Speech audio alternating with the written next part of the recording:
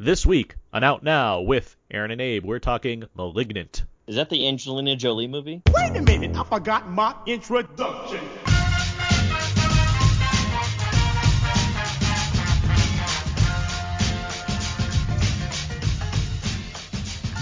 We are now recording, and this is Out Now with Aaron and Abe. I am Aaron, and as always, this is Abe, hi, hello. Out Now is a film podcast where Abe and I discuss new movies weekly. Excuse me. We dig into movies via motion spoiler-free review. I thought you said we weren't doing voices. We dig into movies via motion spoiler-free review, the occasional commentary track, or some other fun movie topic. This is episode 468. 468. 468, perfect for it sounds like a Malignant number. It's like we're doing a cheer, but we skipped the first part. 468. Who do we? Wait, what? And then we kept going. Oh, Lord. Yeah. That's how it is. That's how it is around these parts. This week we're talking about Malignant, the newest James Wan film. And joining us to discuss Malignant, we have writer for Edge Media and host of Horrifically Horrifying. In flashbacks, his younger self will also be played by McKenna Grace. It's Kevin Taft. Why McKenna Grace? What can't she do, She Kevin? plays everyone in flashbacks now. That's the thing. That's true. I'll go with it. I'm okay with that. Kevin, how are you doing? You know what? I'm living. I'm benign. Oh, Get that it? was pretty good. Pretty good. Well, glad to have you here. Glad to have you back on the show, of course. And I look forward to talking about this wild movie with you all as we make our way through this episode. But first up, some show notes. Let's start out with this right away. Summer Gamble. Abe, it's happened. We've gotten through the slate of summer movies, and next week we're going to see the results of what we think will have been the top 10 highest grossing films of the summer. Myself and you and many other regular guests on the show, we've all predicted what we think will be the highest grossing films at the worldwide box office, and we're going to go over the results and see how wrong we all were as we calculate the points and what have you. I can't wait to find out where Hotel Transylvania 4 landed. Yeah, that's that very much was in the summer once.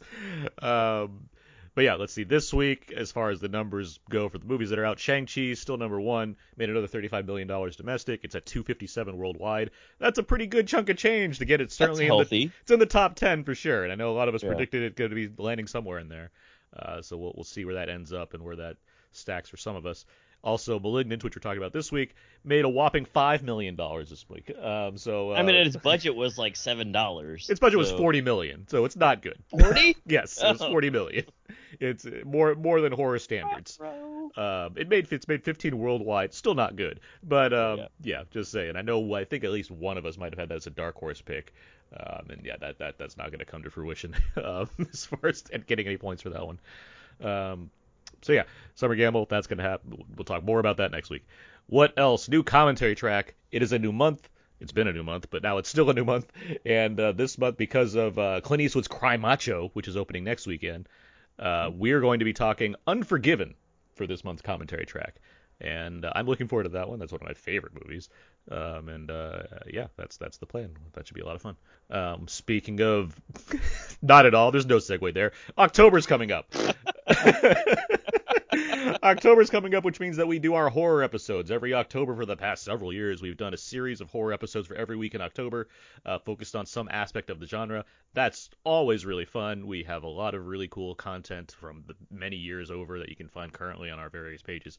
But be warned, we have at least 5 new episodes coming that is going to go into another round of topics involving horror. So yeah. Let's see what else. I think that I mentioned a contest. There's going to be something that's going to come a brewing. Good tease. Yeah. Keep in mind we do have October coming up, so it's probably going to be a horror related contest.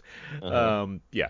Last thing, iTunes reviews and ratings, of course. Good to get those. Helps us out. Helps pop us up on the old iTunes charts. If you want to give us an iTunes review rating, you can log on to iTunes. You can search for Out Now with Aaron and Abe. Again, you don't even have to type that whole thing. I know how stressful it is to type a whole show's name when we have so many words in our title. You can type Out Now, and then you get it. It's right there. And you're like, there it is, and you found it. And then you log on, you give us a rating review, which Hold would be on, great. let me try this out in real time. Do it. iTunes, open.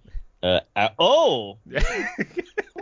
All right. There it is, right there. So quick. Oh my God. I know. Only 5 EBT payments of $19.95. We should be in the Pentium commercials. Remember those Pentium commercials? I remember like those guys in the suits. Yeah, the guy with the suits. We should be the example they use at how fast the processing is. That's what I'm saying. Yeah. What if we had that budget? That'd be sense. crazy. If we had that budget. If we had that budget, yeah. Technically, our budget is unlimited. You're not wrong. But yeah, reviews and ratings, that'd be great. Thank you so much in advance. Okay, let's move on now. Isn't it fun to make the show notes really exciting so the rest of the show pales in comparison? Yeah, exactly. Can't wait for this to go downhill. Let's go down that hill right now with some Out Now Quickies. I was drinking some water. Trademark. You drink it out now. We talk about those Quickies. Trademark. Kevin, what other movies have you seen recently? I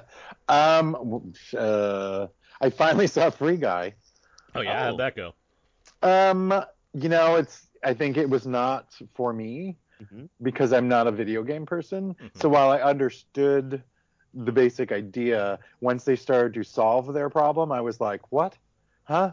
So I got confused, and then I got tired, and I fell asleep. Did you appreciate all the Mariah Carey though? No, because I don't like Mariah Carey. So Wow, so nothing was working for you. it didn't do it for me.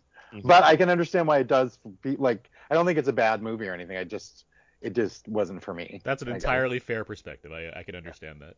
Yeah. And I don't remember. I think I haven't seen a lot actually recently. That's it. And of course, what we're going to talk about. All right. That's what I'm saying. I'm sure you've seen something. So if you remember it, feel free to shout it. It's really weird. Why can't I remember anything that I've watched? Because we're in the Matrix right now. Exactly. Ooh, truth. Abe. So be careful what you say, because Agent Smith could be listening in. Abe, where are you at? What have you seen? I finished Cool Hand Luke. Wow! Whoa! You finished it.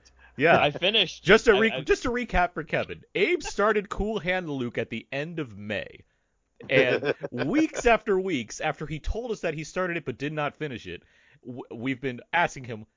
This has been our check-in to see if he's actually finished this movie. Now, something to keep in mind: it's not like he wasn't enjoying it at the time, but he just decided to stop it. And within that amount of time, he's watched all of the movies we talked about all summer, let alone a full viewing of Road to Perdition for some reason, but did not finish Cool Hand Luke until now, apparently. It was suggested to me because it had Paul Newman in it. Yeah, it did. It did, in fact, have Paul Newman in it. So how did finishing Cool Hand Luke go, Abe? This is a really good movie. In pieces. Even as a whole, it's pretty good. I appreciate the movie so much now. I'm just like, this is... I kind of... how, like, we watch a lot of movies. We watch a lot of modern movies. And there's, like, a deliberate pace to... The movie's, like, an hour and, like, 40, 50 minutes long. 50 some odd minutes. It's less than 2 hours long. And it's, like, deliberately paced so it feels so full. You know what I mean? And I'm just like, oh, wow, this Paul Newman character is, like, man, what a guy. And then, the window scene happens. And I'm just like, no!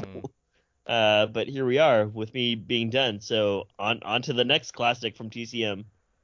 So, I've actually never seen that. Oh, it's a great movie. What? Yeah, I know. It's weird. But it's okay. It's not like you started, part of it and then never finished it. So you're fine. Well, that's how I'd recommend you watching it. Well, I might do that. I might do it. It is a terrific movie, and it's on HBO Max, right? Mm-hmm. Yeah. So I might have even put it on my list on HBO Max. By the way, Blue Bayou. That's what I watched. There it is. Oh, there you go. I kind of knew that, but I didn't want to say it out loud because You can just stalker. But please do prompt me. That's fine. I will. It's part of my quickie, so we can talk about it a little bit. Yep. But so Abe, you finished Cool Hand Luke, and you liked it quite a bit. I did finish Cool Hand Luke. I liked it quite a bit. So now I can reference that egg sequence, and you will understand it, so we won't have a failure to communicate. Well, you got to make sure that I actually eat all of them. So that's your TikTok challenge. When you start your TikTok page. The Cool Hand Luke challenge, eating 50 eggs. The other thing that I watched was Love and Monsters. Ooh. This is on Hulu, and I was just checking it out. Academy Award nominee, Love and Monsters. That's right. Yep. And I sort of mocked it when that nomination came out. Now having seen the movie, I was like, the makeup effects are pretty good in this movie. It looks great. Well, because it's all daytime. That's the crazy thing. All these monsters are daytime. And they look fantastic. Mm-hmm. Yeah, and there's a variety of them. Yes, and there are. Yeah. They're really allows it to be like, oh, cool, yeah, I can really see what these monsters look like, what they're doing. Some good, some bad. Some, doing him poison, some not. But overall, the movie it's a fun movie. Like, is it the best movie out there? No. But does it do its job? And if you're a fan of Dylan O'Brien, are you going to enjoy it? Sure. Ultimately, the message that they give you is also pretty positive. Yeah. Minus like the whole entire like how easy it is to just go on the surface and not be attacked. But go live your life. Enjoy things, and don't be afraid. That's a positive message. I kind of wonder. This is based off of a book, but is it a children's book or like a I would think young adult, isn't it? Yeah, YA book. Yeah, I imagine it doesn't skew very adult in terms of literature form. Well, because the animation parts, like in his own book, were pretty neat. So yeah, I mean, again, if you're looking for a movie that is pretty casual in terms of watching it, I'd recommend Love and Monsters. It has good like fun genre romp energy. Like it'd be a good double feature with like Warm Bodies. That's a good pairing. Yeah. Yeah. Where are you going, Aaron? Sommelier class? But yeah, that was a fun movie. I can feel Kevin rolling his eyes. I actually just shook my head, actually. Is that it? Yeah, what did you watch? I've seen a few things. I'll start with the bad one. It's Kate.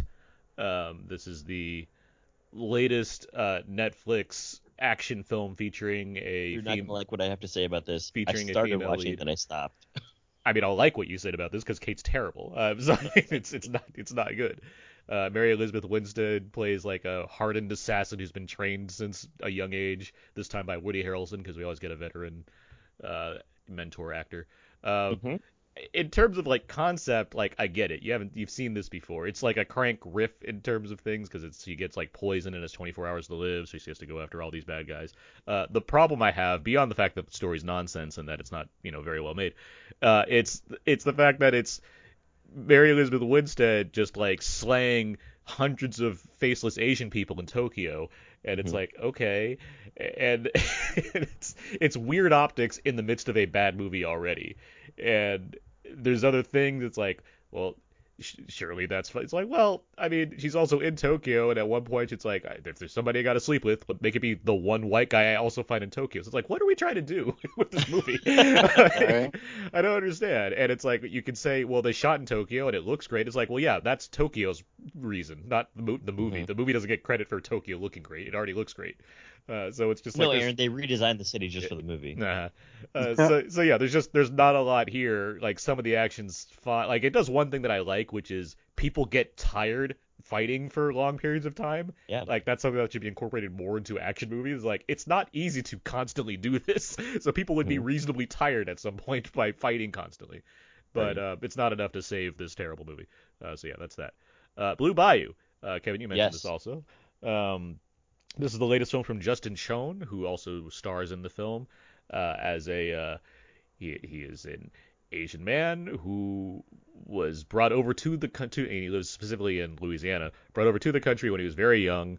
So he's basically raised here and has while being technically an illegal immigrant, he is ostensibly American.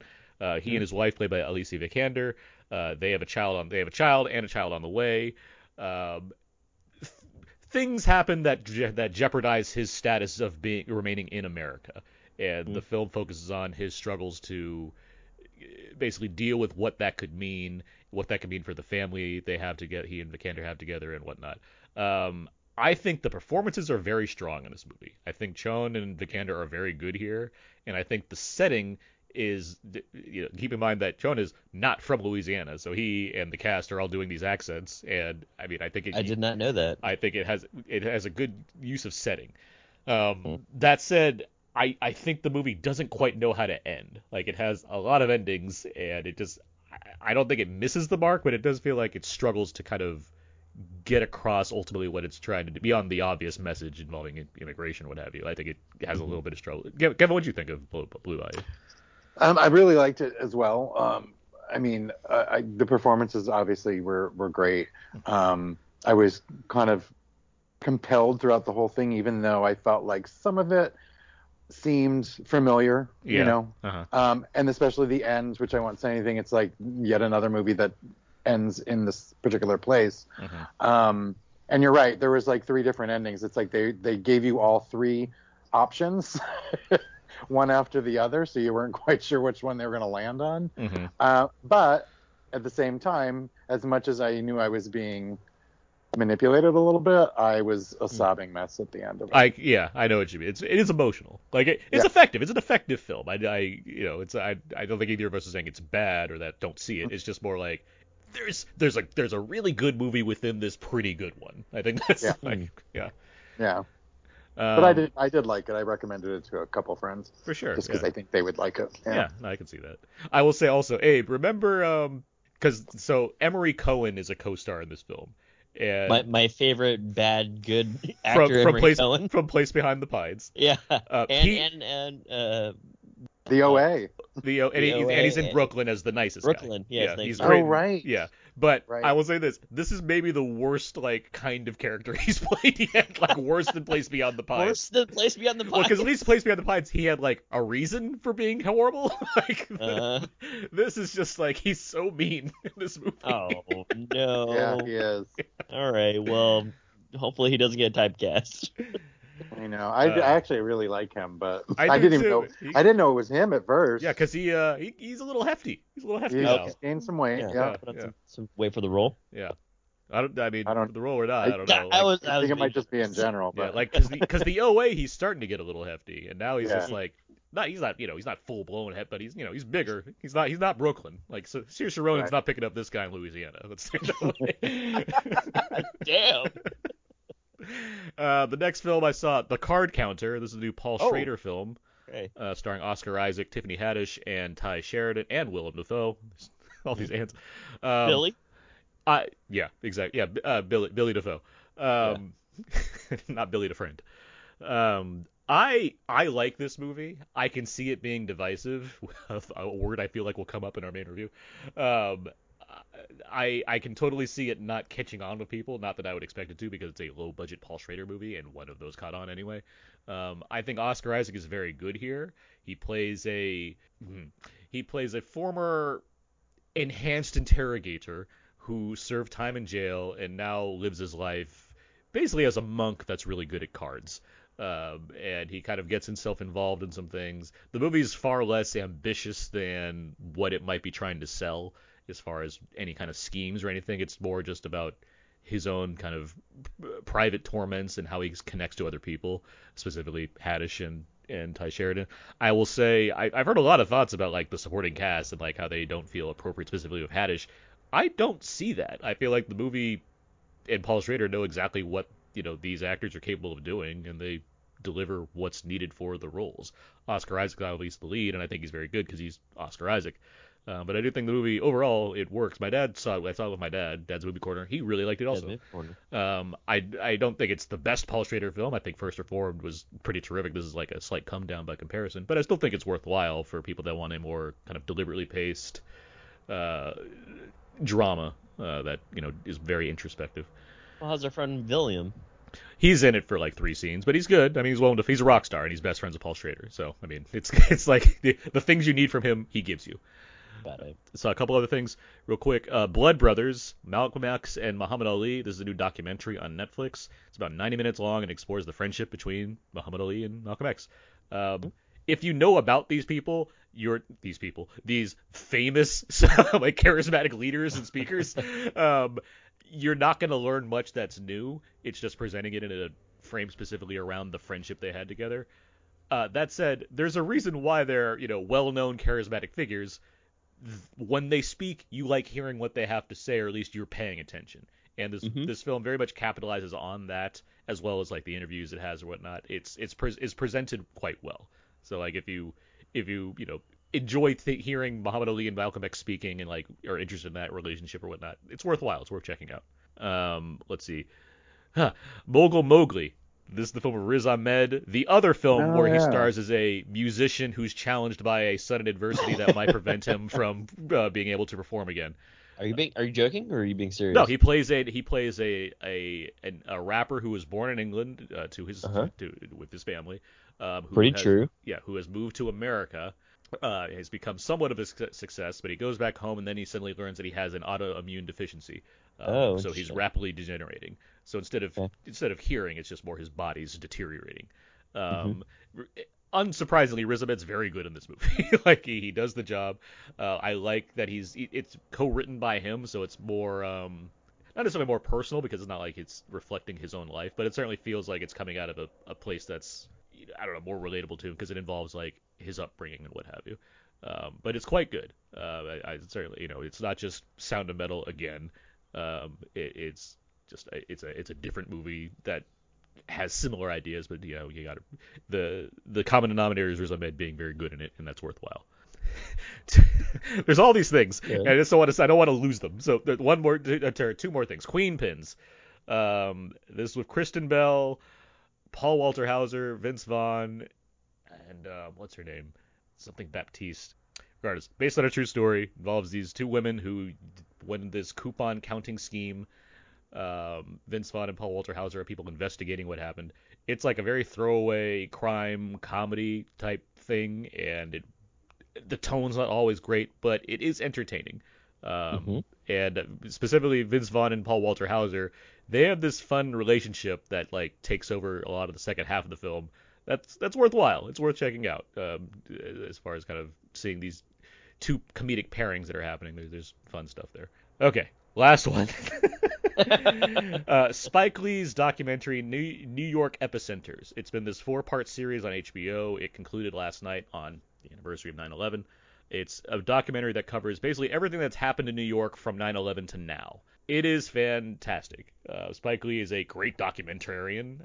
He's made a number of docs over the years, and they tend to be very good. For Little Girls, When the Levees Broke, for example. This one is right up there as far as he gets a ton of interviews from like everybody that's ever been involved in New York in some way that like had some kind of fame, from like from like firefighters to various actors he's worked with, to people that were like on the news randomly that he was able to track down and bring in for an interview, to the families of people that died during 9/11, to people involved in the stuff going on now with COVID and what have you, to De Blasio, to like so many people he's gotten interviewed here. It's 4 parts. Each part is like 90 minutes to 2 hours. It's really neat. It's really neat to see. It's a really great documentary series. So yeah, pointed that one out too. Okay, I'm done. That's all the stuff I had. All right, that's enough quickies. Good part. Let's move on. Let's get to our trailer talk for one of the news movie trailers of the week. What's coming out, what have you. This week we have a brand new trailer for The Matrix Resurrections. This is the 4th Matrix film from director Lana Wachowski, notably without her sister. This is, as I said, the 4th Matrix film that reunites Keanu Reeves and Carrie-Anne Moss and adds on to the cast Yahya Abdul-Mateen and Jessica Henwick, among many others, Jonathan Groff, Neil Patrick Harris, Priyanka Chopra Jonas, that's the name. There's a lot of people, a lot of stuff going on. This 4th Matrix movie. What do we think of it, Kevin? Are you a Matrix guy? Do you like the Matrix movies? Okay, so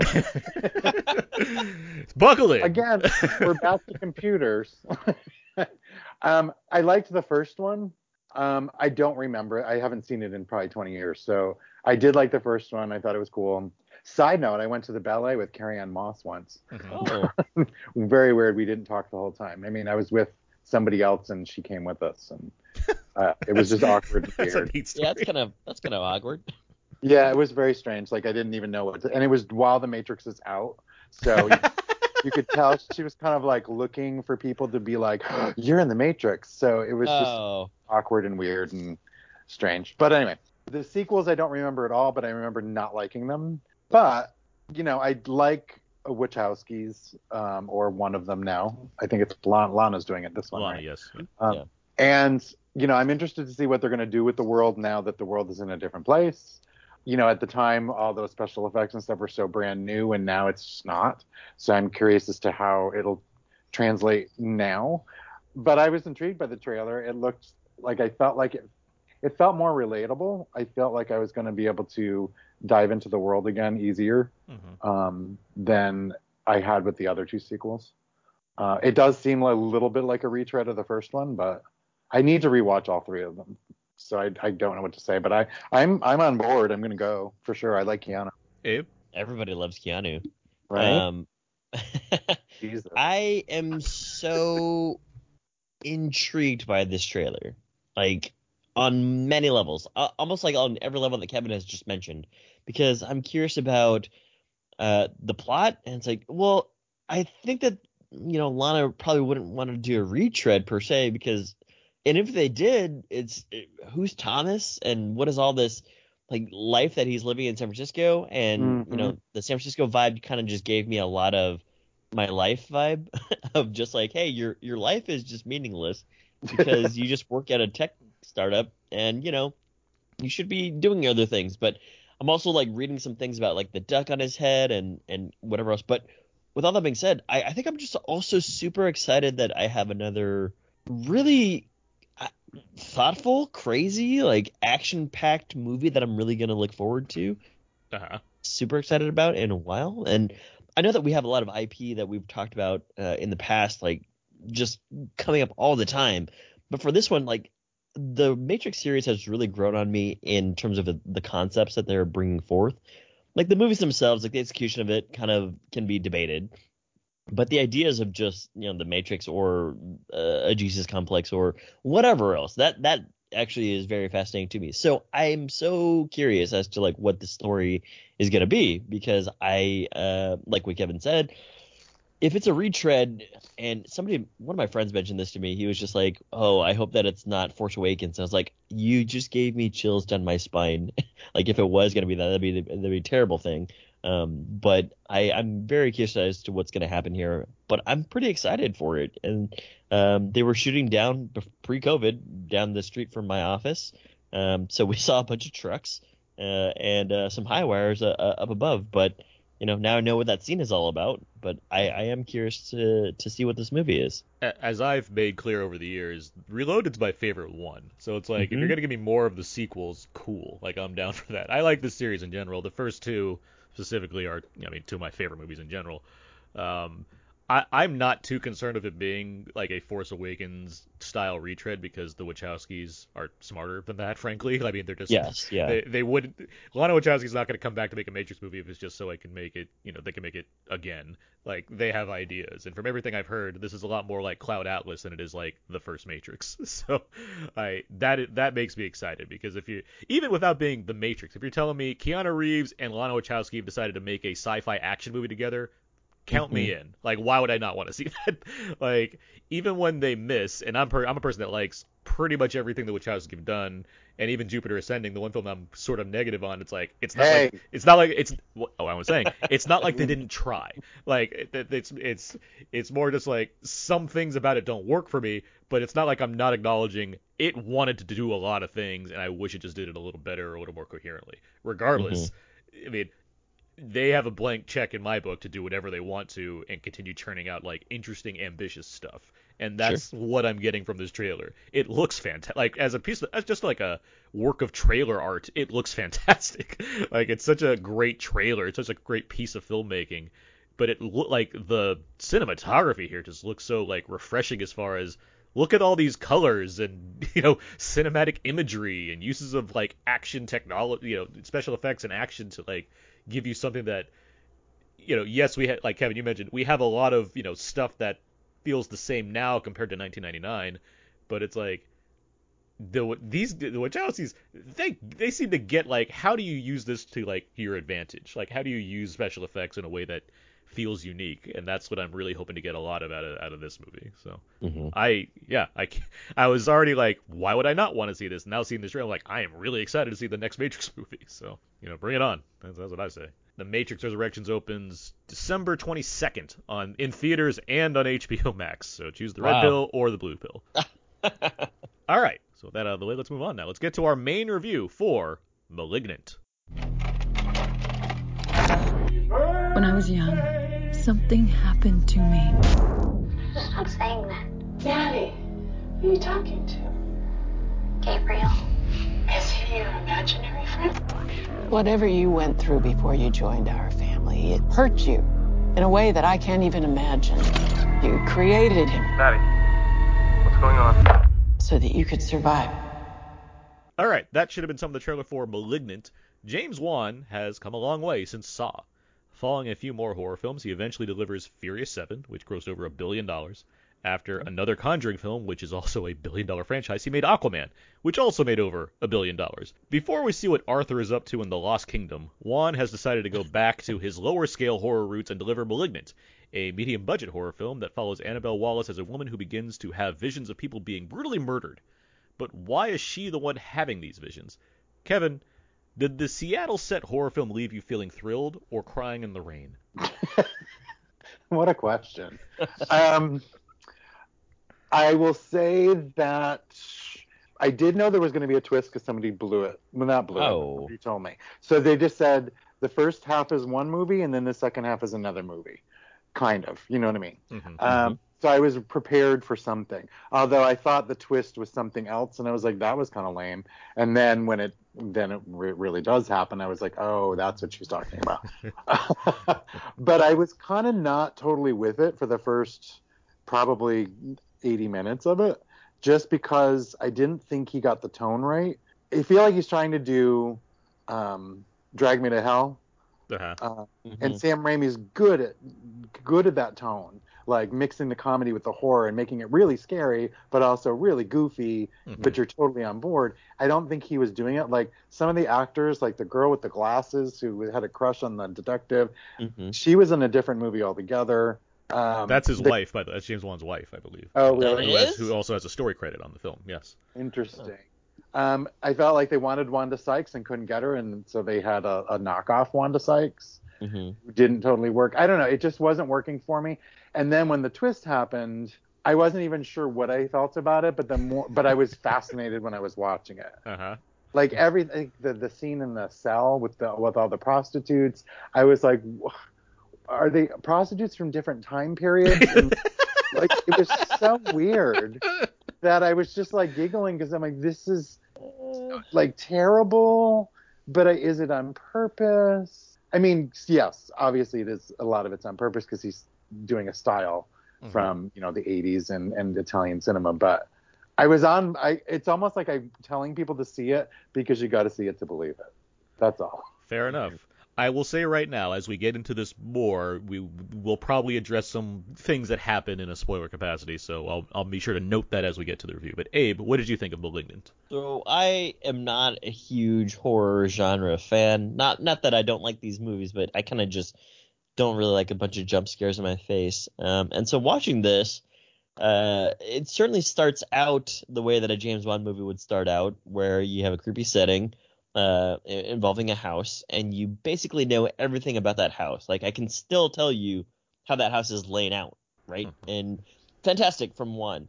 And then as it goes along here, yes, there's like a tonal shift because the daytime scenes, or even something like the acting from some of the other actors, are kind of like jokesy and like almost hilarious bad cop banter. Played by really good-looking people, though. And, kudos to Wan for always putting in, like, an Asian male detective. Yeah. So I'm just like, yeah, cool, yeah, thanks. And this one just has to be, like, happens to be, like, half Asian as well. He looked like Asian Freddie Prinze Jr. That's the vibe I kept getting from him. I could see it, yeah. Yeah. But, as the movie goes along there's really strong, like, gorific moments. And then there's also, like, really strong, like, WTF, like, what is this music choice? Because I'm just hearing, like, rock music play out when they're doing investigations, or, like, when you see the two detectives kind of, like, doing their jobs. And it keeps going, and you get to where you need to go to, and all of a sudden, like, it gets kind of, like, really crazy. And to be honest, I fucking love this movie. Like, yes. I was like, what the fuck is happening here? And I, like, even with, like, the goof stuff, I definitely hear you, Kevin, on, like, the tonal shift. It feels weird.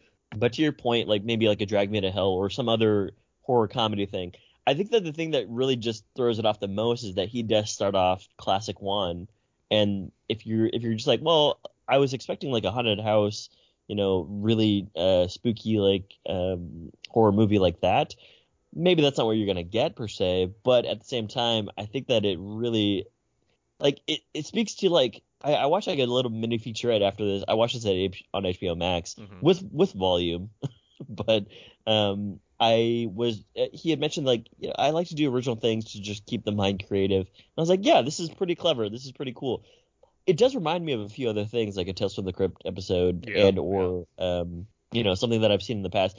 I kind of guessed where it was going to go, which is probably not a bad thing because the thing that makes up for where you think it's going to go is how fucking crazy a sequence is at the end. Yeah, I don't think it's hard to get like what the basic idea is, but it's like how it does this. It's like, okay. Right. Yeah. And it kind of like breadcrumbs clues along to you the entire way with just the way that mannerisms or the way that something moves, which is pretty clever. But all that being said, like I agree with Kevin. Like you kind of have to see it to believe it. So I was just writing to my friends. I was like, dude, this movie it's crazy, but it's also like low key, high key hilarious. And like there's like a what the fuck moment with it, and the what the fuck moment is not exactly what you're thinking. The what the fuck moment to me is you've seen Terminator's cop headquarters shootout. What the fuck, man? This movie is fucking crazy, crazy cool. So yeah, I can't really say that it's for everybody, but at the same time, if you watch it, you're gonna just know that it's not one of those where you have to like hide behind a blanket, because it really brings like a level of absurdity to some degree, and that absurdity is played up for laughs sometimes. Yeah. Kevin, Drag Me to Hell is a great example. That's kind of been the one I've been using as far as how to relate this movie to like what's going on, because Juan, like similar to Sam Raimi, Juan is coming, or similar to Juan, Sam Raimi came off of Spider-Man, made a bunch of huge movies. Like, let me go back to dialing it down and making something smaller scale. So he made Drag Me to Hell. This is exactly that. As far as okay, I've done a lot of big stuff lately. Let me go back down a bit to make something like this. And yes, it's not as successful as Drag Me to Hell, which I love. I think that movie's amazing. And I think it's partly because, James Wan he doesn't quite know how to grasp that gonzo energy for a consistent period of time. This movie is a little long. It's an hour and 50 minutes. It could be tightened up a lot to kind of capitalize more on it. At the same time, I agree with Abe. This movie's insane, and you. I mean, we're all saying it's an insane movie in terms of like where it goes. And I mean, yeah, it is. It goes to insane places. And if anything, I wish this movie was crazier and in 3D, because it has so much like that. There is a pretty lengthy action sequence taking place in a police station that's like, this could be in 3D and be amazing if you watch it a certain way. But yeah, no, I was enjoying this movie anyway before it got like nutso, just because I like Juan's style in general. I think this is one of his better horror movies, honestly, and overall. Like, I'm a big fan of Insidious. I've never been a huge fan of Saw and the Conjuring films. I'm kind of like, yeah, all right. So this is like, yeah, all right. He's only become a better director since his early days, so it's like him doing his early stuff again, but just with the skills he's acquired since then, and having like a do anything money as far as this kind of thing goes. So like all of that really kind of worked for me. The one thing I really noticed watching this, having watched Old a few weeks ago, there's a lot of Juan I think has in common with Shyamalan as far as how he writes his characters and like how they're performed. Now their films are decidedly different, but I do think there's a lot of the same like awkward, quirky dialogue and acting rhythms that can feel stilted but still feel very deliberate. Like I don't think he watches this movie or watches like the dailies, edits it together and be like, oh, that's not what I wanted. I think he's getting exactly what he wants out of this movie. Whether or not we respond to that positively, that's a different story. But I do think he's getting what he's going for here. And so as a result, yes, some of the acting outside of Annabelle Wallis, who I think is really solid in this movie, she has to carry a lot. I do think a lot of the actors are like just kind of there and giving big scared faces or reading some like awkward dialogue lines. But I think it's fitting a certain kind of style. And this is, as you mentioned, Kevin, this is like an ode to Italian horror films, an ode to Giallo to an extent, but made in this kind of rock and roll way, which is, I think, pretty cool. But it certainly builds towards something that's way more interesting compared to like the more procedural version of what's going on. That's like there's a huge chase in the middle of this movie that's like one of my favorite horror chases since Seven. Yeah. Like there's I was gonna say that too. I was like, when's the last time you actually saw like an action chase sequence in a horror movie? Like this, where it's like covering like a lot of ground and like multiple levels and stuff.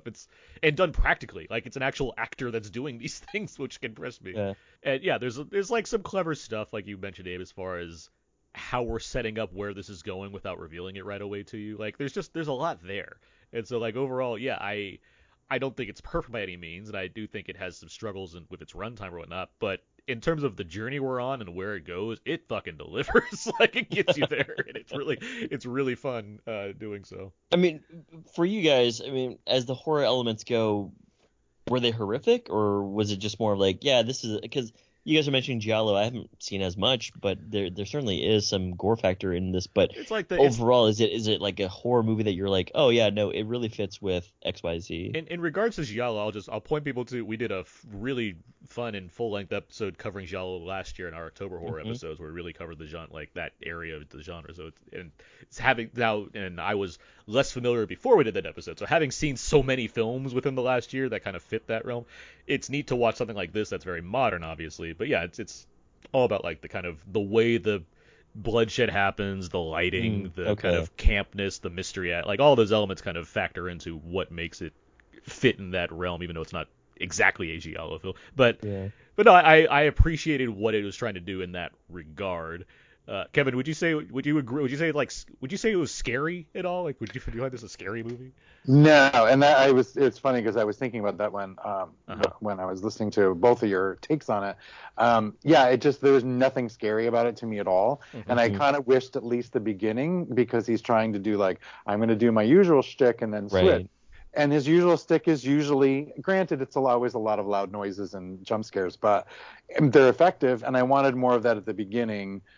That's why I was like almost a little bored at the beginning, because I'm like, get me to whatever this twist is going to be, because I didn't really care about Annabelle Wallis's character. I didn't really understand her or know her, and I just didn't care. Did you watch this in theaters or on Max? Theaters. Okay. Yeah. But I feel like, and it was funny because after it was over, I was like, yeah, I don't need to see it again. But now I feel like I kind of want to watch it again, because, yeah, I don't know. I just want to like study it a little bit more, and I kind of just want to watch the last 20 minutes again. So I have watched it twice at this point. I watched it like on Thursday night, and then I watched it last night late because it was there, and I was like, I can watch this again just to be brief. And like, Abe, I agree with you as far, or like you pointed out, like, you know, there's a lot of clues. Watching it again, you certainly see what it's doing to set up where it goes. Like it's all over the film, and it's clever in that regard. Does it make it better? Not necessarily. It's just I had the same thoughts on it, but I did appreciate like what Juan was clearly doing in the movie to get you to a certain place and make it feel like it. Yeah, that makes whatever sense you want to say it makes. Like it does have everything to alert you to the fact that this is where it was always going to go, which is neat. But I agree with you, Kevin. It's not a particularly scary movie, at least not to, I think, people like us who watch horror movies on a pretty frequent level. Right. There, like, you could even, like, the jump scares are just kind of like, they're telegraphed, right? There's never one that's like, oh, I can't believe something jumped out at me right then. Like, It's like, yeah, you know what's gonna happen. And well, like even like the slangs too. Even the slangs, I think, and that's where the like Giallo factor comes in, or even like, I don't know, like Wes Craven movies where they're not necessarily like scary. It's just about like the mood and like the way you're seeing the bloodshed happen. Like it's not something. It's horrific without being surprising, if that makes sense. Like the surprise comes more in the narrative than it does in the scares. I will say there to talk about, this is a spoiler thing, but and I'll try to disguise it a little bit, but the person who falls into a scene, I think they needed to, like, I wish he had put a different hair color on them, because I thought it was Annabelle Wallis. And I was like, what? She's got a twin? Like, and then I was really like intrigued. I'm like, okay, now where is this going? And then when you realize it's not I was like, oh, okay. I mean, Wallis does have like big shaggy brown hair. Like that's her thing. I mean, I can. Well, I mean, in terms of like who the character is, I mean, but I can't agree with you as far as there's a lot of white people. Like you mentioned, like the cops who are notably Asian and black, but it's like the rest of the people are all like, brunette white women. Like there's not much discrepancy between any of them. Even like when you see like various mothers in this movie, it's like look pretty much the same. Like there's not a lot of room for diversity in the family aspect of it, despite the fact that some characters are adopted and like half sisters and things. It's like okay, right. So I get what you're saying there. Yeah, I mean, there's like, as far as like the characters go, it's pretty homogenous cast, and Kevin, to your point about but it's Seattle, that, so Yeah, sure. And I'm actually glad that they chose like Juan. I don't know if he does this for all his other movies, but like choosing Seattle is like, hey, by the way, it's not like rural Washington. You know what I mean? It's like no, they live in like downtown Seattle. And all these doctors are in like suburb Seattle, but with like the character that you're talking about in that living room scene, I was like, I don't know what am I missing something? But it gets revealed to you fairly quickly. Even like the therapist and like the doctor, like everybody looks pretty much the same. I forgot that there was a therapist, because you'd be convinced that it's probably one of the same doctors that was already murdered, but you're like, I guess they're alive. I don't know, like whatever. I was hoping that was that comedian from Baskets. I forget her name, but it wasn't. Martha Kelly? Yeah, Martha Kelly. Yeah. I was like, that would have been a great choice.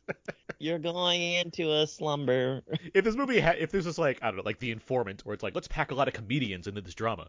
Like, like Kevin, you mentioned, like having Wanda Sykes as one of the cops, which, yes, it's hard not, just given like the way their attitude is and their hair, it's like, this does feel like this could have been a Wanda Sykes character. Right. Like, props to, I mean, Nicole Brianna White, like, good job, whatever. But at the same time, it's like, there's a certain type cinematically that he seems to be going for here. It's like, I mean, I actually want to ask you guys about the cold open of this movie. What were your takeaways from the cold open? I like seeing big scary hospitals in the opening scenes of movies. Like that's a fun way to establish a setting. There's just something somehow the way he films that, as far as like giving you like, here's where we are, some insane asylum in '93. The most terrifying of years. It's like I like that kind of setup. The ozone layer was depleting, Aaron. Were you not alive? Come on. Their director Mike Mendez, who directed the film Big Ass Spider, among other, and Lavalantula, among other things, he plays one of the doctor, or like one of the, I don't know, hospital guys that has like the dart gun. He's in that sequence. I'm like, oh, that's fun. Like he makes a lot of like YouTube videos, as like horror videos and stuff. That's like, it's neat. It's like there's a lot of like stuff in that sequence that just feels like I mean, the whole movie's Juan having fun, but that feels like like kind of a small sequence of Juan got a bunch of friends together and made this like small little movie of like people getting thrown around hospital rooms and like weird stuff happening and we don't quite know what. Like it reminded me of, honestly, it reminded me of like the opening of Jurassic Park, as far as like there's some weird unknown happening, everyone's there, shoot, get the dart guns out, all that stuff. That's kind of what I got from that opening. What about you, Kevin? I mean, I liked it, but I felt like it gave away the movie. Interesting. When she said cut the two, whatever she said, I was immediately like, okay, now I know what it is. I didn't know quite that it was going to be inside something, somebody, but I knew that was going to be the twist of some sort. I just didn't know how they were going to do it. I felt like that was a misstep. I think that line should have been missing. Mm-hmm. I mean, it does get repeated later too, like from the villain. I think we don't have enough to know, like, obviously we don't have enough to know on like what's going on exactly, but I do think the movie's it's so arch in that way, as far as like having it say cut the cancer out and then the title Malignant pops up on screen. It's like, I mean, I get that. And a pretty clever use of title sequence, or I'm sorry, of a credit sequence as well, with just the letters. But I get that it's like it has a twist of sorts, but it's not one where it's like one's trying to like throw you off completely and then bring you back in. Like I don't think. Well, I don't think having an idea of where it's going is necessarily a flaw of this movie. And that's sort of like the tone that I got from the cold open, which is I'm spooked by this, and then all of a sudden the doctor says, "Take her down," and I just like laughed. Because it's like, why would you say this in this way, and why would he shoot it in this way? And to your point, Aaron, it is almost like a shooter sequence. And I was like, oh, okay, is this a movie for that I'm not going to be as scared of? And then obviously the first like 10 minutes of this movie are classic one. I'm like, no, I'm going to be scared. And then later it's like, oh, okay, no, it's not that. Like Kevin, So, I see when you say like it's not as good as something like Drag Me to Hell. That's where I get you completely. Like I do think there's a way to handle that opening and like stuff during that first like half of the movie that leans into that tone more. That can be more consistent, I guess. Like it's not a movie that lacks humor, but it's certainly like not trying to be.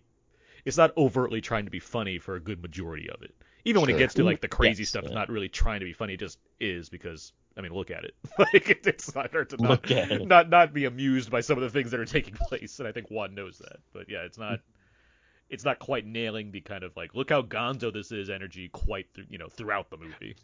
Right, and I think that's why I had a problem with the first half of it, because I couldn't figure out if it was just bad or it was intentionally bad. I mean, in the second, and in the Gonzo part, you're like, yes, I know exactly what he's doing, and I'm loving it, and that's fun.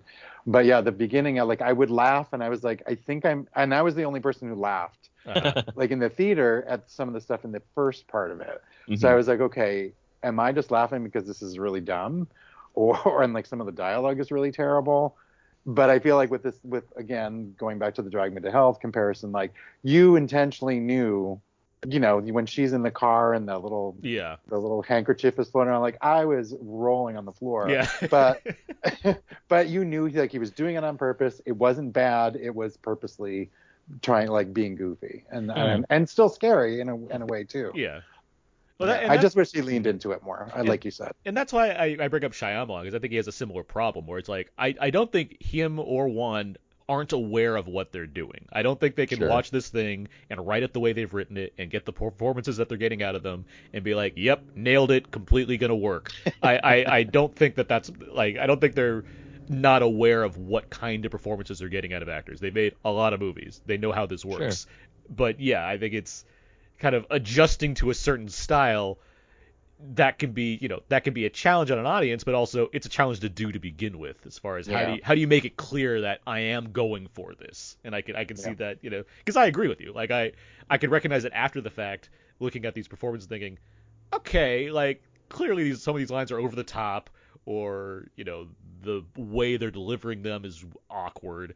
But like in the moment, I'm not thinking to expect that to begin with, right? So it's like and even from my perspective, where I'm not as familiar with all the references you guys are making, I got it too, and I think that's kind of like the journey that the movie is trying to take you on. I feel the same way that Kevin feels around the tonality of it in the beginning, because as a horror person, somebody who's going to go see what is classified as a horror film, you're just curious as like, why is his acting so bad? But it's also like, I get it as well, which is like, hey, I'm gonna go for like this 90s, 80s, like even like you could technically say that the first part of this movie is like this made-for-TV horror movie, and you'd be like, oh yeah, no, I totally can see that, because up to that chase, like minus the chase being shot incredibly and also like taking such a long time, that feels like something that you'd be like, oh yeah, this is like a Sunday afternoon movie where they've edited some things and I'm just like watching it and it has like bad dialogue. But I went with it, and does it pay you off? Kind of, but at the same time, like, if you're not really with it I would say by the time that you get to like that second kill, then you're not really with it. And the reason why is because that second kill takes a lot of time to set up. And then there's even a part where it's like the hotel room one? The hotel, yeah. Okay. And I was like, why is this guy cleaning up the... Shouldn't he be concerned that there's like a murderer in his house or in his room? Well, why would he know? Why would he know? Why would he think that, though? All he knows is there's an open window. He sees footsteps that were wet footsteps in the closet. He's like, let me just get a towel and clean up. Maybe it's just weird water. I don't know. Yeah. But at that point, I'm just like, okay, if you're expecting like something else, you're not going to get that. But at the same time, like if you're also expecting something else, maybe this movie isn't for you. Like I hope that you stay till the payoff at the end. But I wouldn't be surprised, or I wouldn't, hold it against you if you're just like, this movie's not for me. I do like how bumbly that scene is, where he's like, I'll get a towel, and then I'll use my foot to clean up the water. Like, it's just there's a lot also just like how it's like, hello, Dr. So-and-so. It's like, he just stops giving up. Like, he's just like, oh, my phone just went dead. But there's a lot of process going on in that scene. That's kind of funny. And it's very long and extended, and that's why I think that it really, like, tests your willingness to watch the rest of this movie in the same light. I will say people walked out of it when we were there. Oh no! Like about 3 couples walked out. Yeah, just And I was, if there were one. like, oh shoot, this is going to do bad. However, and I saw it, opening night just with a regular old audience. When it ended, people applauded. There you go. Oh wow! There you go. Yeah, which I was also surprised by because I was like, I have no clue how people are reacting to this. I could not. Yeah. Before we get to kind of other things that happen in this movie, is there any other thing you want to make note of? I mean, the technical aspects that we just talked about. You can visually see all these kills and all of this action stuff, which is great. That's not nothing really new for one. But then the other thing is also, friend of the show, Vandy Price, pointed this out, and I thought the same thing. The score is fantastic. It's a good score. Yeah, good music. Yeah, the rock stuff, but also like the really scary bump in the night stuff. I was like, this is really effective. Yeah, that's Joseph Bishara, who I believe has done a lot of Wands. He did The Conjuring. He did all. He's done a lot of Wands films. He mixes. I don't know what the song is, but people keep on mentioning a song. Where's My Mind? Yeah. It's an actual cover. It's not from him specific. It's the band Safari Riot. It's a cover that they did of Where's My Mind. Yeah, I figured it was something. And it's a recurring motif that happens in the film, but I like it too. I like the song, and I'm not going to oppose various riffs on it in a horror movie, no less. Like that's fun. Okay. Well, let's dive in a little bit to the third act of this movie, where spoilers now for those that do not plan on seeing the film or what have you. Here we go. As it is revealed. I'm listening. Annabelle Walls' character Madison, when she was born, she had not quite a conjoined twin, but just like a massive tumor that's a real thing. Not to the extent that this movie goes, no, but it is a real thing as far as it's an extreme version of teratoma, where it's this giant tumor essentially that can actually forms somewhat to the point of having organs and a body to some degree, and so it's so it shares a brain with Madison, and so you get this eventual recording showing what it is, where you see regular little Madison, then you pan around the camera, and there's this fucking crazy tumor thing with a face and a mouth and teeth and little arms and a rib cage that's all coming out of the back of her head and her back. It's insane. It is the craziest, thinking, okay, clearly we're going to learn something here. That's not what I expected to learn. That was a choice. And so the idea is that it became too powerful and too much because it was doing things, and so they decided to cut out all of that what they could, and then sew what they can back into her body, and so it's been kind of lying dormant for years until an abusive husband cracks open Madison's head, and the thing starts emerging again and taking on a life of its own and using her body to conduct murders. It's a lot. That's a lot to take in. As a studio exec, I'm just I don't know, James. Kevin, what was your reaction to first understanding oh, this is what this is? I mean, it perked me up because I was kind of I totally also admit that I kept on nodding off for seconds at a time. I also had wine before I saw this movie. So, just so you know, so we established that. But as soon as they showed the flailing arms and the back of her body, I literally was like, what? And the music makes sure you're aware that this is happening right now. Yeah. And it just reminded me of old 80s movies that I actually didn't really watch during the 80s. I watched them probably later. Because I have friends who like that type of stuff, and so I'd see them later. So I was like, oh, he's kind of going for that old body horror from the 80s stuff. Yeah. That's also super goofy, and they've all become cult classics at this point. But then what I really loved about it, and what is why I would watch it again, I liked the choreography of it. Yes. Because it was just how they even did it and still made it look like, she's walking backwards or she's fighting backwards, and it was just fascinating to watch, and I was I don't even know how you do that. Which again was done practically, and that's a thing we don't give enough credit, or at least it always seems after the fact we give credit to it, because the same thing happened in Conjuring 2, where you had that tall man thing, Yeah. and everyone assumed that it was like a visual effect. It's like, no, we just found a guy and just used trick photography to make it work. And so it's like they did the same thing here. They had a dancer, I believe, who was able to perform the way that was needed. Obviously, there's camera tricks or whatever you're doing to kind of enhance that ability. But yeah, it's there live on camera, and I agree with you. It is like I watching this unfold and seeing the kind of actions they were performing, it was less like, obviously it's nuts, but I was also like fascinated by the mechanics of making this work on a camera. Like that was just really getting to me. Yeah.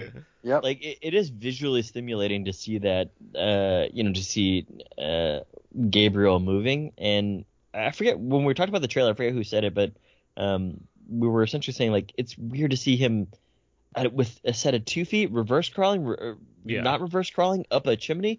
And I was like, yeah, that scene is pretty wild, but the way that all of it plays out is pretty crazy. I think, like, given that we're in spoiler territory, I wasn't sure what was happening in the cold open, because I was like, why am I seeing these socks that look like they're for kids? And then I see like the image of like 4 dead people, and then also like somebody being strapped in a chair, and it looks very grotesque. And do we ever come back to those socks, by the way? Like, I watched it twice now. I don't remember going back to the socks. I don't think so. Like, I kept thinking I was going to come back. I think it's just more of like, to show you that it might not be an adult. Mm-hmm. But with all that being said, I was just like, it feels like this is like an adult that was murdering these, because why would a kid do this? And then you get to the real. This is sort of related to the Tales from the Crypt story, where there's an ice cream man, and Go on. he sells ice cream. He puts the money in the freezer where his ice cream bars are. 2 brothers kill him, thinking that they're gonna steal his money, and it's revealed that he had a twin that was just like on his back, and they killed the twin, and therefore they are now dead because the other twin kills them. But yeah, exactly. And we have to make up some lame pun. How is that double scoop for you? But this movie is wild in that I'd love to see Crypt Keeper stand up. I wouldn't have been able to, as a director, Aaron, to your point earlier, you're making like these $1 billion franchises. You're like, let me go back and make something this weird, Yeah. And like, kudos to Juan. It's just like, hey, yeah, you and your writing partners, maybe your wife and somebody else. It's like, kudos to you guys for just being like, let's make something crazy where, a little girl, we can pretend like she's hearing voices, but it's really just like the twin living inside of her skull. Mm-hmm. And it's like, this is fucking wild. Which never doesn't look painful, by the way. Every time it's like, let me open up the back of my head so I can emerge, and it's like, this looks terrible. This looks worse than adamantium coming out of Wolverine's hands every time. It's just like, oh god. But there's like, we talked about clues in the main review, and I love that the clues, because I even had questions. I was like, why does it look like so shaggy all the time? And then also, like, why is it she's doing Juan loves making people do laundry in the dead of night. Yes. But when she wakes up, why is it morning? You know what I mean? And then also I love that the kills are just like, all of their heads are turned backwards. And we only see it for one. We see it for the ex-husband, and then the other one is described to us as sort of the same way. But I was like, oh, that's pretty clever. Gabriel likes that. He has a lot of bits, apparently. Like, he loves he jumps jumping on microphones and talking about things. Yeah. He has a look. The second he gets a chance, he's like, all right, let me get my coat, let me get these gloves, let me make this very giallo looking weapon, this kind of gold stabbing device made out of a trophy. Like, that's straight out of an Argento movie. Like, it's just like, okay, he has a style that he's certainly going for. He doesn't want to just kill people. He wants to do it with this like this very specific look that he's assembled for himself over the years. Mm-hmm. I mean, he's still in goth mode, bro. Mm-hmm. I want to ask you guys about the I want to ask you guys about the mom. What did you guys think of that storyline? As in the birth mother? The birth mother. I mean, I like that it was deliberately ambiguous as far as what was going on. It's like, why did he take this person? Why, why is he? What's the plan here as far as having her tied up in this attic that we don't know is actually Annabelle's huge attic. Madison's house. Right. It's a huge house. That house is huge. House For just her and her shitty husband. Like, that's a huge house. Yep. Good shitty He's husband, working by on the it, way. Aaron. He was working on it. Good shitty husband. Like, he didn't have to do much to show how terrible he was in the short amount of time he had to be on screen. But no, I mean, yeah, the mom aspect. I guess I was just curious as to. I was also wondering why is he's taking victims now? The reveal of it is so. I got confused by that whole thing because Mm-hmm. suddenly, like, and again, even the first time you see it, I thought it was Annabelle Wallace. So I was like, wait, am I missing something? Why is she in an attic right now? Mm-hmm. When did he kidnap her? And then they cut away. I'm like, all right, well, maybe this is going to come back later on. This sounds like part of your nodding off aspects, though. It's like, I mean, they established this character as doing like the tour guide for the underground Seattle and all that. It's like, all right, like that's a real tangent. underground tour, by the way. Yeah, no, I thought that was neat. It's like, yeah, if I ever go to Seattle, that sounds like a cool tour to take. But no, I was like, all right, that's a tangent. I don't know how this connects yet, but I'll figure it out. But even regardless of maybe, you know why? Because I thought that was Annabelle Wallace. I thought she was the tour guide. I was like, oh, that's her job. They cast too close. I mean, I guess it's a mother and daughter. I suppose that's good. Yeah. I will say, regardless of face blindness to these people, I did like that. When she falls through the floor and they're all there in that house. That I thought that was a cool reveal. I did enjoy like the staging of that. The way that it was done. Yeah. And then it immediately clicks to that Where's My Mind song again. Like I thought that was just like, okay, that's like if you're trying to complicate the narrative, that's a fun way to do it. It's like, she's been in the house the whole time. That's something. What did you guys think of because I got confused and I thought they would bring this up and maybe I just missed something. Uh-huh. So she's in the jail cell and she's knocking all the prostitutes around. And then later on they cut back and it's all policemen instead. Mm-hmm. What? Well, no, that's her. That's because when they do that, that's when Madison's like locked in, like how she gets paralyzed. That's her, like, because first she sees the dead like women all over the place, but then she sees the police. That's just like, that's her mind showing her like what Gabriel's been doing. Because at that point, she, in her mind, she's still in the jail cell, but Gabriel's actually killing everyone in the police station. So it's just showing like so it's that mind. It's the what is it? What's the Get Out thing?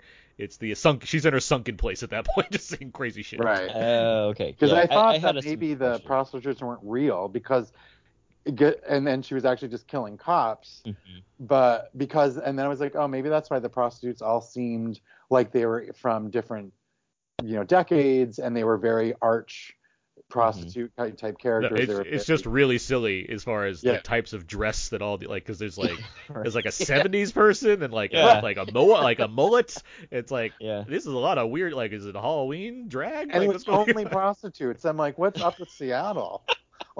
Well, I think it's like a holding cell. I think for a movie like this, it's already kind of mean as far as the amount of death that's in it. It's also like, well, if we're gonna kill a room full of women, I guess we'll give them something to make it like distinct. I guess that's the idea. There's a huge body count in this movie. By the way. There really like is. When you really get down to it. That starts off like the sequence that is completely bonkers and pretty cool, because the way that some of these women are killed in this jail cell, this holding cell, I hate to admit it, but pretty cool. And then it just gets into like the police room scene, and I just love how vindictive Gabriel, or what a dick Gabriel is, because like minus all like the killing, at one point the two detectives are just trying to run away. He just throws a fucking chair at them. It's a great throw. That! It's a Mark Hoffmeyer, friend of the show. He's like best chair throw in like 20 years. Like it's such a good throw. But it's like, across the room. He had clearly one up them already, and he's just like, here's my finishing move. Let me just like throw this chair across the room at you guys, and then I'll get out of the place. I like how the George Young, the Asian detective, Shaw. I like how he's so wrapped up in like trying to get this thing, and he keeps getting into like he gets that crazy chase to the point where like they're climbing down the fire escape, which looks fucking great, by the way, when the like Gabriel's going down the fire escape and he's going over the stairs, and then he's like, what am I doing? And he jumps like down onto like a garbage can to try to brace his fall. Yeah. And then he gets like just the staging of that whole sequence where he's like running and he gets to like another wand specialty, underground evil lairs, like he's going into this room full of like stage coaches and stuff and like trying to find Gabriel. Like there's just so much of Shaw's face being like, what the hell is all of this? Like, what am I doing here? Right. I mean, from a story standpoint, at that point I was like, oh, I guess Gabriel's practical. Like, he's real. Because at first I was like, maybe it's just like this, again. Yeah, it tries to throw you off, right? It tries to make you think it's like a dream demon or something that can just appear wherever. Or just like a supernatural demon altogether, right? And, she screams in the mirror like, he's still here. And I was like, how? But then, we know how. But I do want to ask you guys about like the sister character too. Like, one seems to always have like a human aspect to his characters. Family drama. Family drama is a big part of his movies. Family drama, but also just like, at the end of it, maybe love does solve everything. And that always like gives me warm fuzzies, but also like, is Juan really a bad guy? You know what I mean? Like, is he trying to like make horror movies to like scare me, or also tell me that like, in the Conjuring series or even in Insidious, where it's like, hey, by the way, like we did it. We did it as a family. We did it together as Ed and Lorraine, or we did it as like, we saved our son kind of thing. It's like, I guess he always, but then again, I guess all horror movies sort of come back to that at the end of their movies. I mean, teamwork makes the dream work, Abe. I mean, that's how you do it. Right. Yeah. So you got to get, you get your families together to solve the problem. Like in terms of how to solve mental ghosts or possessions or double-faced tumor monsters. Yeah, you just got to call on your family to help you out, I guess is the way to do it. Did that alien or did that ghost remind you guys of Alien 3, like the Ripley alien? Which thing? Gabriel, his face. Not really. No. I was trying to get a because when you finally kind of start seeing it in action, it's like, what is this remind me of? Like it's like I kept thinking of just something like Kevin, you said, like something gross from the 80s, like some like Cronenberg thing or like a Stuart Gordon Reanimator type thing or so, like just like something out of that, something like Lovecraftian, like. Yeah. Okay. I guess just lastly, again, the humor of this is kind of really like high key. There's really funny moments, but then there's also like this moment where I was just like laughing to myself how ridiculous it was. He asks one of the other cops to be like, hey, can you age up this photo 30 years? Right. And then the cop is like, hey, I put it on your desk. That's why you brought her in, right? He's like, oh, no. Oh, shoot. He looks up the file. It's exactly Annabelle Wallace. Yeah. Plus the fact that he said age it up 30 years, and I think I was confused as to like her age suddenly. Yeah. Yes. Yeah, me too. Yeah, and that confused me, but yeah, you're right. As soon as you saw that it was exactly her, I was like, oh my god. Right. Like this fucking humor guy. Yeah, no, the detective work in this movie leaves a lot to be desired, I think. Right. Hey man, they're gonna have to replenish their entire stock. Like the sister figures it out like in a day. Like that's the other thing. Like, she just drives over to the old mental institution. It's like, all right, yeah, here's the answer. She parks at the cliff. Yeah, oh my god, yeah. So funny. Yeah, she parks up. right at the cliff and then just walks along. It's like, yeah, this is a normal way to go. Just like be next to a cliff that could lead to my doom if I slip. I was like, is there no parking lot? And also, did you have to be there at night? Like, she's there during like sunset. And she's like, oh my god, look at that beautiful mental institution. And then all of a sudden, it's just like dead of night. Yeah, I know. It's like, oh man, Waze really unpredicted how long it was going to take me to get here. I guess. Right. But then you also she hears something and then they never do anything with it. Right. Yeah. Because they want to tease the idea that somehow Gabriel also drove 4 hours just to get the sister. Gabriel can drive. He was doing pretty well last night. I don't know. But the idea that she parks by, it's like it's a hospital. There should be like a parking lot right in the front. Like where are the front doors of this thing? It's like I guess I'll go all the way around the back to get it. Yeah, it happens. The fact that the mom even had a VHS player was surprising. That also killed me. I was like, this is pretty cool that they're on like VHS because that makes sense for the time. But I was like, why does the mom have a player? Yep. I mean, mine's like in a closet somewhere. Yeah. Yeah. Anyhow. All right. Any other thoughts on Malignant? I think we've talked about this movie pretty thoroughly. Yeah, no. Yeah, you should check it out. Kevin, you said it best. You have to see it to believe it. When should people see this movie, Abe? I mean, I watched it at home on HBO Max. I think that's like a fine place to watch it. Yeah. I mean, it can be fun to see it with an audience, but again, it depends on what type of people are in the audience, because it could dampen the mood. But so I think either or, it's fine. Yeah, I would agree. I didn't mind watching this on HBO Max. I would say in like the year's time when this becomes like some kind of midnight staple or like a thing some like selection for a horror playlist at like a a retro movie theater or whatever. It'd probably be fun for people that go in there specifically because they know the movie already and they're like, let's get in on this, let's go for the ride. I think but obviously that's years from now as opposed to right now. Currently, HBO Max fine. It works. It looks great. Yeah.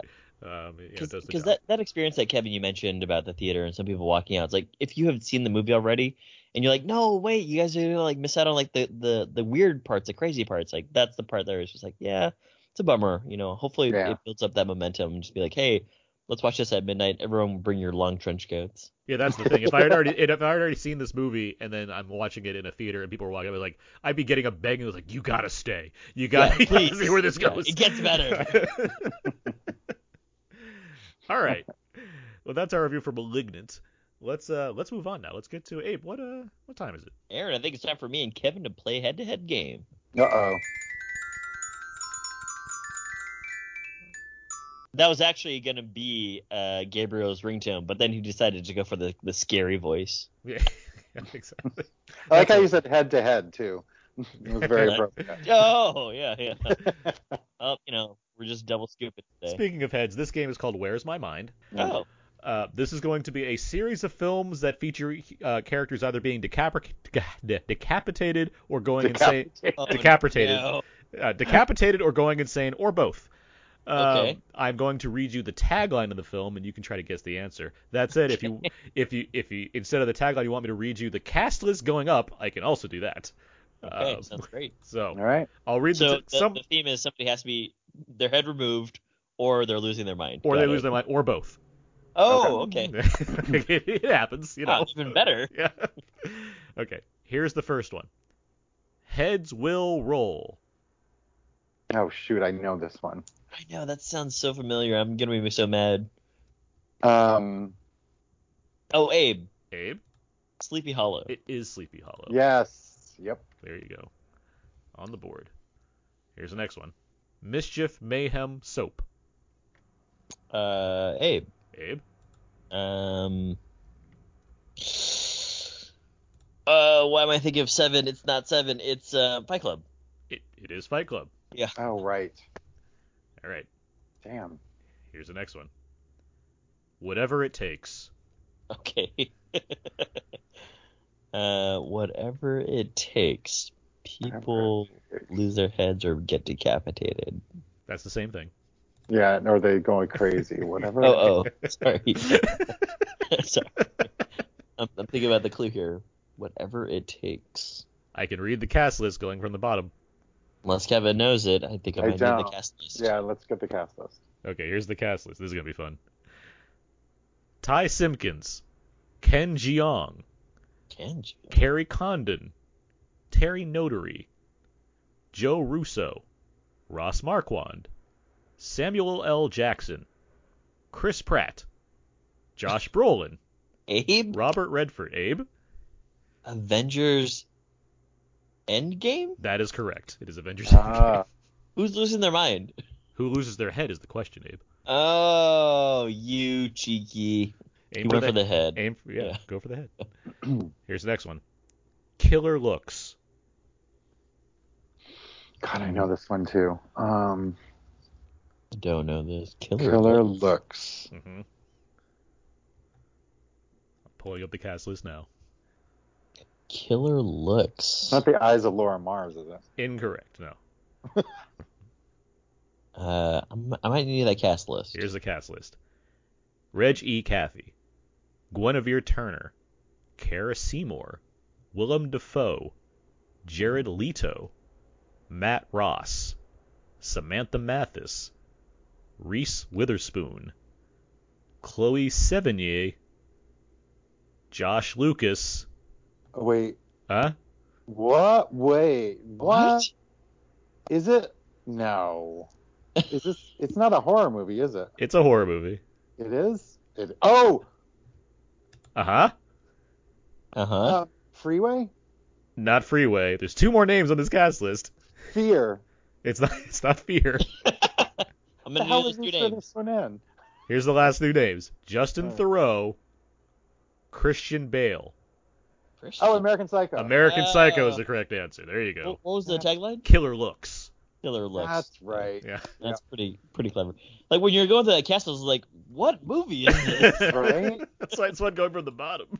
Yeah. I forgot that Reese Witherspoon was in that. Reese Witherspoon and Josh Lucas. This is that Home one for the Holidays or something. or that one Almost with like a hillbilly movie. Yeah. Yeah, Sweet Home Alabama Redux. That's what Sweet it Home is. Alabama. Yeah. That's it.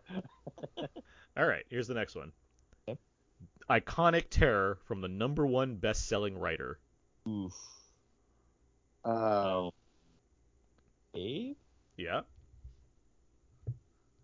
The Shining? The Shining's the correct answer. There you go. Yeah. I was gonna say it's got to be Stephen King, right? I was like, he didn't write The Omen, did he? Because that's an all-timer for decapitation. It is. You're not wrong. In fact, I should have put that on this list, but it's not, unfortunately. Okay, here's the next one. Let he who is without sin try to survive. That's a good tagline. Abe. Abe? Doom. No. Incorrect. He was without sin. Try and survive. Here comes the cast list. That. This should be a fun one. Hold on, let me find the right place to start here. Okay. Richard Schiff, Mark Boone Jr., Richard Portnoy. I'm going to skip this name for now. John C. McGinley, Richard Roundtree, Arlie Ermey. Oh man. Reg E. Cathy again. Gwyneth Paltrow, Brad Pitt. 7. Sorry, is the correct Kevin. answer. You're 7. good. What was the tagline? Let he who was without sin try to survive. Oh, of course. Now it makes sense. Yes. Good job, Kevin. All right. Speaking of Kevins, there's the next one. Kevin has 23 distinct personalities. The 24th is about to be released. Kevin. Split is the correct answer. Here's the next one. Every family tree hides a secret. Yeah? Hereditary is the correct answer. Oh, wow. You jumped on that one. Here's the next one. 4 more. I just want to be perfect.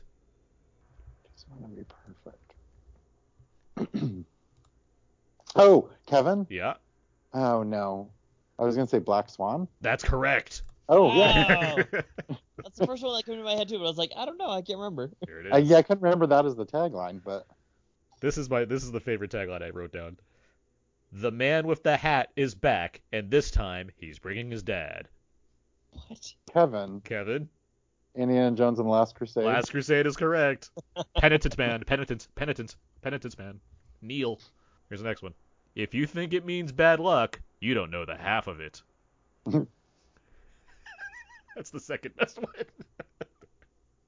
You don't know the half of that. Think it means bad luck? If you think it means bad luck, you don't know the half of it. Yeah, that's a pretty clever tagline. I don't know. Pretty good one. This cast list might help. Okay. Here we go. Oh, God. There will be 2 names I think that'll be specifically helpful. Here we go. Rex Everhart, Peter Brower, Mark Nelson, Laurie Bartram, Harry Crosby, Kevin Bacon, Robbie Morgan. Kevin? Stir of Echoes? Incorrect. Oh. 3 more names. One might help. Okay. Janine Taylor, Adrian King, Betsy Palmer. Oh, Kevin. Friday the 13th. Friday the 13th is the correct answer. If you think he means bad Kevin luck. getting all these Kevin answers right, too. We stick together, man. If you think it means bad luck, you don't know the half of it. Friday the 13th. Here's the last one. Here's the last one. Get ready for rush hour. Get ready for rush hour? Get ready for rush hour. The answer is not rush hour 1 through 3. Yeah, I figured such. Yeah. I think that's like when East meets West. Kevin? Yeah? Falling Down? Incorrect. Wow. Abe? Abe? Final Destination 3. I like that you were specific. None of those are right. Okay. Shot in the dark. I'm gonna read the cast here. It's a short list. Well, it's not short, but I'm gonna read it for brevity's sake. Beth Grant, Glenn Plummer, Alan Ruck, Jeff Daniels, Joe Morton, Sandra Bullock, Dennis Hopper. Kevin? Speed. Damn it! At least I'm taller. No, because like, you know where I got tripped up? When you said Alan Ruck, I was like, that name, I can't put the face to it. And then you kept on going like Joe Morton. I was like, I know who that is. I know, and I was like, but Alan Ruck, you held me up. Speed, yeah. Fun thing about Speed. There's a commentary track on that with the writers of Speed. It is one of the best commentary tracks I've ever heard. It's very entertaining and very informative. It's like one of those back in the day ones when it was like they were more loose. They recorded in 2000, like early 2000s, like when Blu-rays were first coming out. So yeah, it's really fun and like really informative about the like. I thought I knew a lot about Speed. And I learned a lot more recently watching it on 4K with the commentary. Anyway, nice. Kevin, you did a great job in this game and you won this week. Woo! Kevin, good job. All right. What do I get? You get a lot of respect from us, that's for sure. You also get a free medical procedure anytime you have a malignant person. You get a free fist pound the next time we see each other at a screening because we can't shake hands anymore. Here's a bonus question. Yes. What is James Wan's highest grossing film? Fast Aquaman. 7. Oh. It's fun that you both said both of his highest grossing films. It is Furious 7 with 1.5 billion. 1.5 billion. Aquaman's merely 1.1 billion. He's in that rare category, the very rare category, by the way, of directors that have $2 billion films in 2 different franchises. Huh. Do you know what his lowest grossing movie is, minus Malignant? I do, but you want to know the other director that has 2 different $1 billion grossing films and franchises? J.J. Abrams. James Cameron. It's another James. It's James Cameron. Titanic and Avatar. Oh, I was just kidding. No, there's plenty of directors that have other multiple $1 billion films, but those are the only 2 that have 2 different franchises featuring $1 billion films, which is kind of crazy. What, Kevin, maybe let me take back my whole entire congratulations on games this week. Maybe I should win. Hey. But yeah, his lowest grossing film, I believe, I had this yesterday. I wrote it down. It's either Dead Silence or Death Sentence. Okay. I believe it's Death Sentence, if I'm not mistaken. I don't even know Death Sentence. That's the one with it's a Kevin Bacon movie. That's the one. Yeah, it is. It's Death Sentence. That's his 3rd film. That's the one with Kevin Bacon. It's from the writer of Death Wish. It's like one of the same books of that series, or whatever. Yeah. Kevin Bacon, like his family gets killed, and he goes on this revenge rampage to go after who was responsible, and it's Garrett Hedlund and John Goodman. It's Garrett Hedlund. Of course, it'd be Garrett Hedlund. It's a bald Garrett Hedlund, and that was when I'm like, oh, so this guy actually can do things. That was my reaction. That's good. That's it. It's 2007, so it's before Tron Legacy. It was just after, I guess, Four Brothers. And I'm like, oh, okay, this guy has some range. Like he's doing some stuff here. It's not a great movie, but I like it, and it has an amazing tracking shot sequence in a parking garage of Kevin Bacon trying to sneak around past people. Like it was an early beyond Saw. It was an early sign. It's like, oh, James Wan's got some moves. Like he can do some stuff with the camera. If I know you haven't seen Reservation Dogs yet, but if you get to episode 4, pretty good Garrett Hedlund cameo. Oh, cool. Oh, I love that show. Yes. Yeah. Honestly, with Why the Last Man coming out this week, and it's one of my favorite comic series, I'm really like, am I going to get Hulu now? Because there's a lot of shows on there that I certainly want to watch, and that might be the reason. The great news is about these subscriptions is you can cancel at any time as well. That is true. Yeah. And since we make all this podcast money, we're just rolling in the dough. Our budget is unlimited. We established this at the beginning of the show. Just wait till the show is all on, and then just binge it for a day, and then cancel. And then cancel it, yeah. There you go. I'm doing that with War of the Worlds on Epic, so I was like, I'll wait until the last episode of season 2, and then I'm just going to binge it and then cancel. There you go. Good plan. Save some money. Well, that was games. Thanks, Aaron. Let's good job, guys. Let's move on now to Out Now feedback. Feedback. This is where we go over the various questions and answers on our Facebook page. Facebook.com/Now Podcast. We got enough more questions to the listeners, and they gave us some answers. So let's do this thing, Abe. First question is, what type of horror film keeps you up at night? Chris writes, I don't think a horror film has ever kept me up from fear, so would have to go with films that made me feel uneasy afterward. Probably Antichrist, Martyrs, Inside, and Man Behind the Sun. There's some happy viewing. Any horror films that keep you up at night?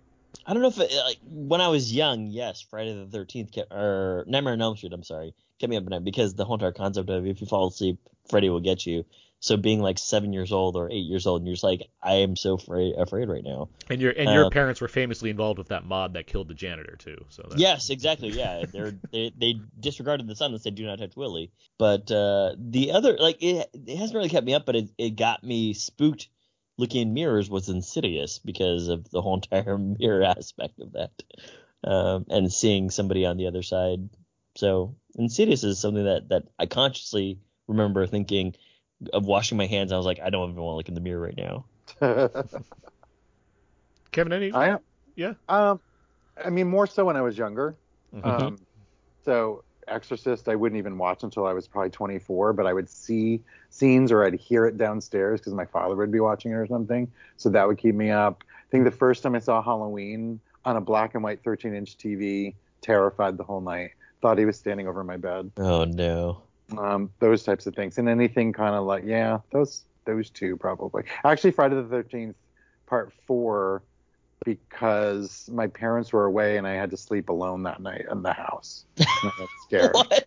Yeah, I got scared. I was like, he's outside somewhere. Did they watch it with you and then they left? No. I watched it with friends. My parents were like away for the weekend or something. Okay. And then my friends left, and I was stuck. Well, how mean?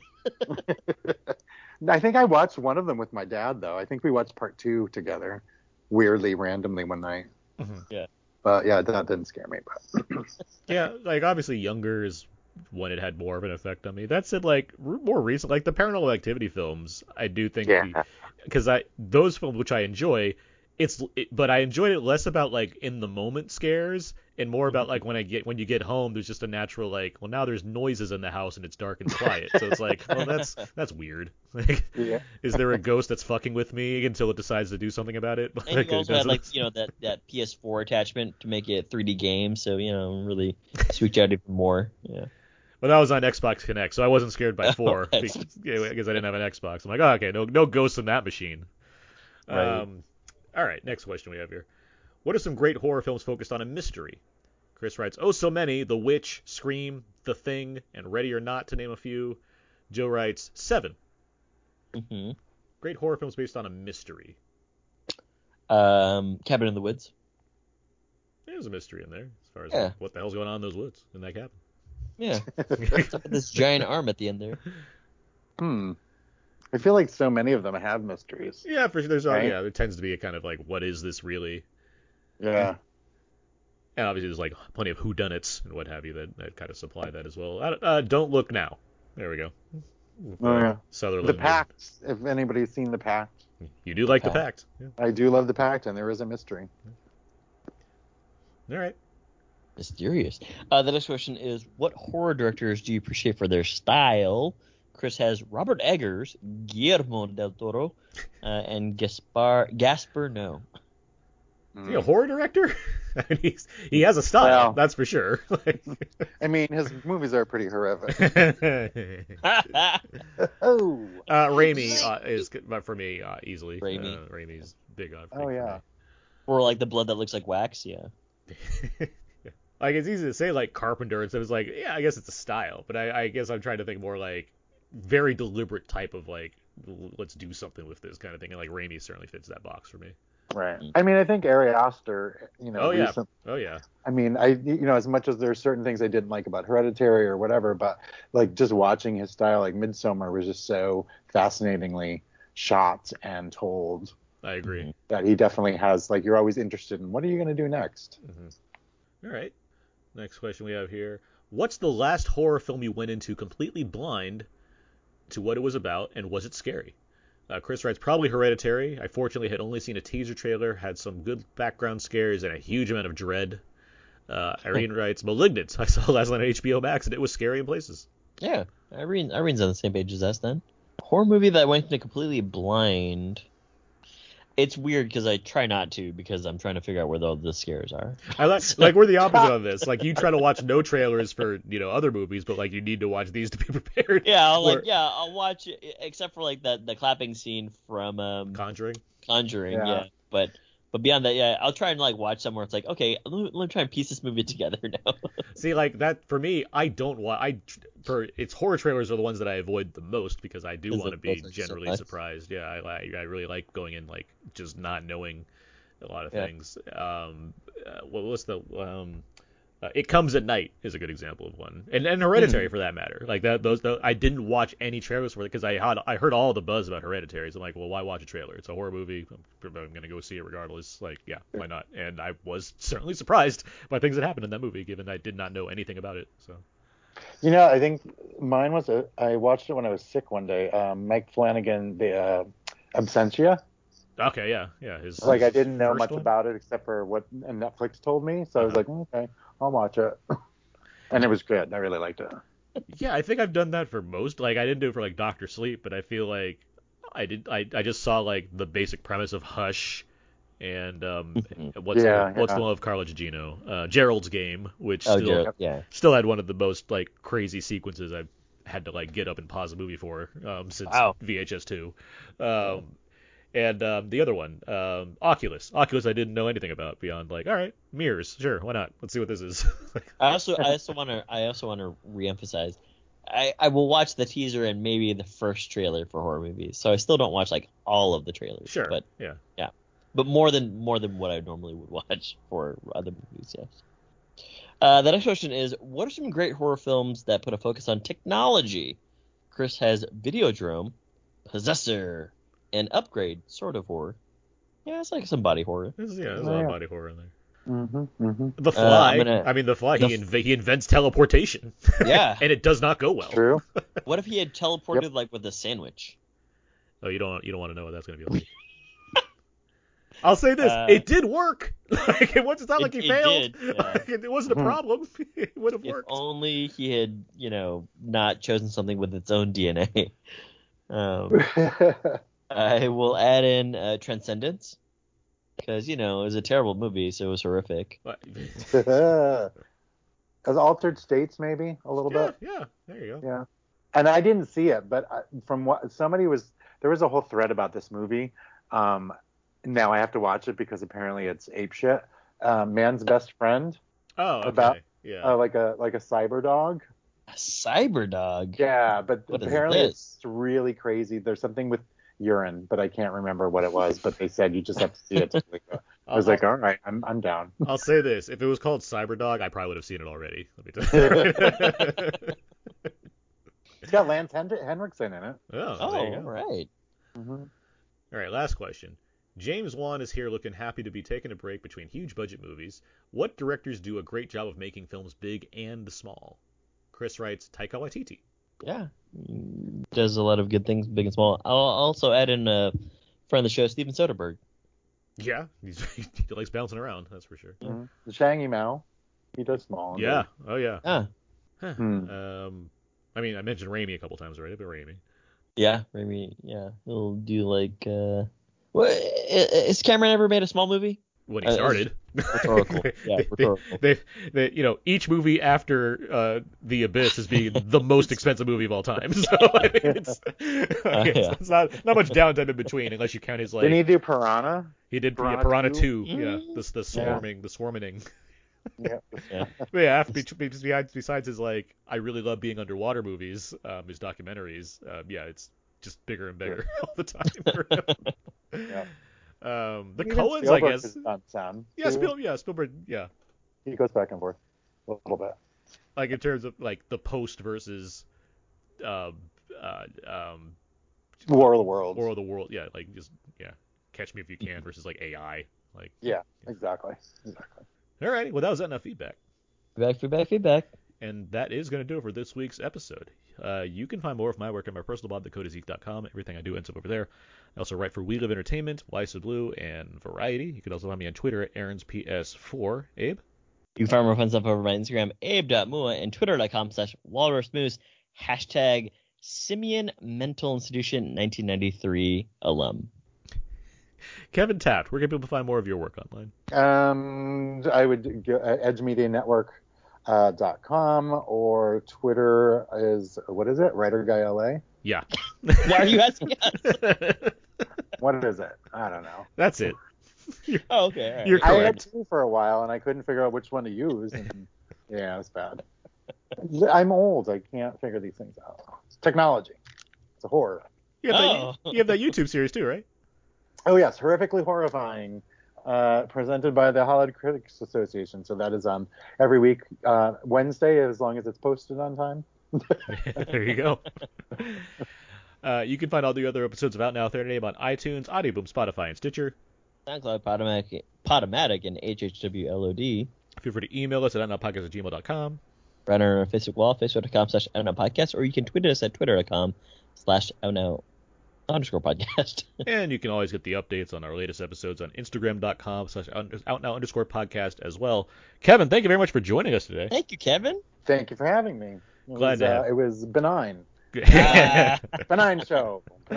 Glad to have you on. Glad you were able to take down Aben Games, of course. And it's going to do it for this week's episode. Next week, we're crying macho and going over summer movie gamble results. So until then, so long. And goodbye. Where is my mind?